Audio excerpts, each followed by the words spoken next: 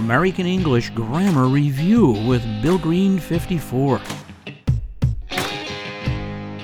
A verb expresses an action, state, or feeling.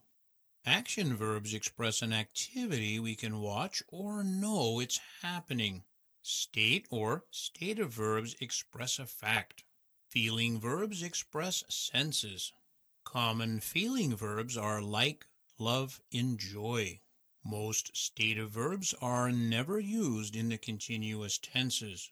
Some common state verbs are have, get, and see.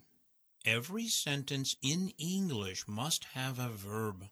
Here are some action verb examples. Can you find the action verbs? Do you dance? Yes, I dance at the club on Fridays. Can you find the action verb? Is she running down the street? Yes, she runs often. Can you find the verb? Here are a few stative verbs. Can you find them? Does it have a name? Yes, my new dog's name is Spot.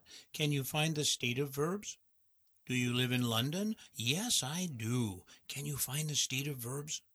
Who is he married to? He's married to Sally. Can you find the stative verbs?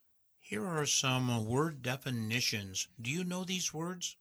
What's a verb? A verb is used for actions, states, and feelings. Activity. It's an action or movement.